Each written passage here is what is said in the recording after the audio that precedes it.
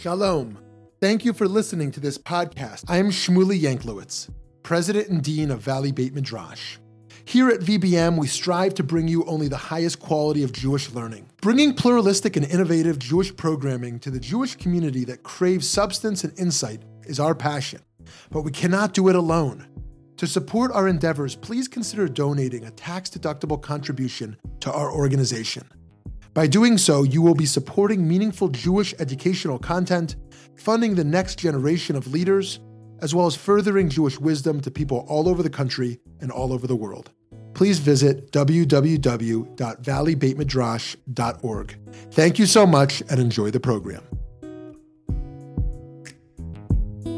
Jonathan Greenblatt is the CEO of the Anti-Defamation League, known as the ADL, and its sixth national director.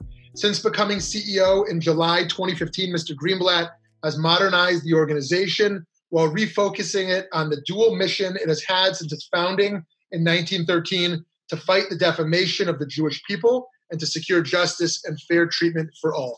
Jonathan, thanks for taking time to talk. You're welcome. It's a pleasure to be here. So just to jump in, where is anti-Semitism primarily coming from today? Well, I think anti-Semitism is sometimes known as the oldest hatred. What's interesting today is we're seeing it, if you will, bottled in new forms. So it comes from multiple sources. Number one, we certainly see a prevalence of anti-Semitism emanating from what I might call the extreme right. So we see this in the evidence of organized and intensifying right-wing sort of white supremacy, which manifests in terms of increased recruiting on college campuses, increased activity in the public sphere, increased engagement in the political environment. Right-wing anti-Semitism and white supremacy more generally has been responsible for the vast number of extremist-related murders over the last 10 years. It's a prevalent and growing phenomenon. We also see anti-Semitism that comes from what I call the radical left. Sort of this may be a view that says, well, I don't hate the Jewish people, I just hate the Jewish state. But it conflates many of the same stereotypes and tropes. And so that tends to come from a fringe on the left that is also finding ways to increase their engagement on college campuses, to try to penetrate the political sphere and try to use a different kind of, although they're not responsible for nearly the kind of violent attacks on Jewish individual institutions, there is kind of a delegitimization that takes place that involves everyone. Those are two like ideological sources. In terms of actual real sources, it could be these kind of fringe organizations.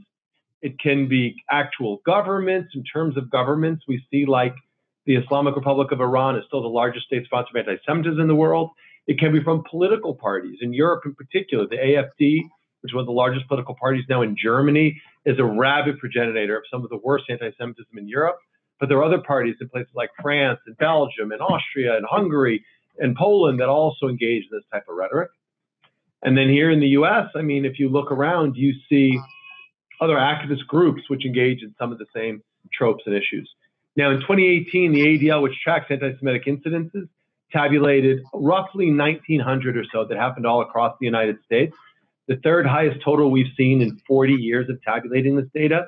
What's notable is that about 13% of these incidents were perpetrated by people with known ties to extremist right-wing groups. 13%. That is a very large number relative to what we normally see. But Shmuley, I think the thing that may be most important for you and your audience, that means the vast majority, 87+%, were people who were not known extremists, people not with known ties, ordinary men and women, boys and girls engaging in the kind of anti-Semitism which has no place in our society. Very helpful. Okay, so when each of us, whether we're in Jewish leadership or whether we're lay people, young or older, witness acts of anti-Semitism that are small or large, what should our response be, and what should our response in general be to combat it in partnership and following the ADL here? Well, look, thank you for asking the question. I mean, I think there are a few things that we suggest people think about and keep in mind so they're prepared when something happens. Number one, you have to speak up. So speak up. When you hear something, you have to say something. Whether it's at the water cooler at work or over, drinks with friends or in the locker room on campus or kind of online in your news feed or on your Facebook page. It's critical that you make your voice heard and you interrupt intolerance when it happens. Everyone has the power to do that. Again, whether it's flagging a video or flagging something that someone says, and you could both interrupt it in the moment it happens, and you can report it to organizations like ADL. So that's number one. Number two, or other authorities as appropriate. If you see something that seems to constitute a hate crime, you should call the authorities, not just an organization like ADL. Number two, in addition to kind of speaking up, share facts. So we need to avoid the tendency that seems to predominate in this very polarized moment to get hysterical, to really reach for emotion. The fact of the matter is facts are critically important. And wherever you can help mitigate a situation. You could have dialed down the rhetoric when you replace misinformation with empirical information. So much of anti-Semitism is rooted in conspiracy theories and sort of fallacious claims. Again, facts matter, and we'd encourage people to share information, data, reports, share links, essentially, like citations to real research and news. Shut down rumors, tropes, and lies, again, and replace it with information that's valid. And I think the third thing is you have to show strength. So you speak out, you share facts, and then you show strength. We have to build coalitions with our allies. We have to, even when we're feeling besieged, we can't be in the defensive crouch. We've got to be on the offense, which means creating alliances, building coalitions, reaching out and enlisting others in this shared struggle against anti-Semitism, against bigotry, against all forms of hate. And to realize that if we can stay positive and stay connected, that's how we have the best shot at actually creating an impact and stopping hate when it happens. Great. So I guess those three things, it's speaking out, it's sharing facts, and it's showing strength. Beautiful, beautiful. So my last question then is, to what extent does anti-Semitism stand alone today versus this form of hate being manifest in a way that it's wrapped up with other forms of hate today? I think a rising tide lifts all boats, if you will, but it's also that a powerful tide can drown everyone. So anti-Semitism needs to be understood on its own terms. It is unlike other forms of discrimination in how it has uniquely persisted throughout the ages, across cultures, across time, across politics. Jews are the only group that can be seen both as being all-powerful and super weak. We can be communists and we can be capitalists, right? We fill the need for society to find the scapegoat. And we've played that, unfortunately, that role for thousands of years. And that is unique, and its persistence is profoundly pernicious.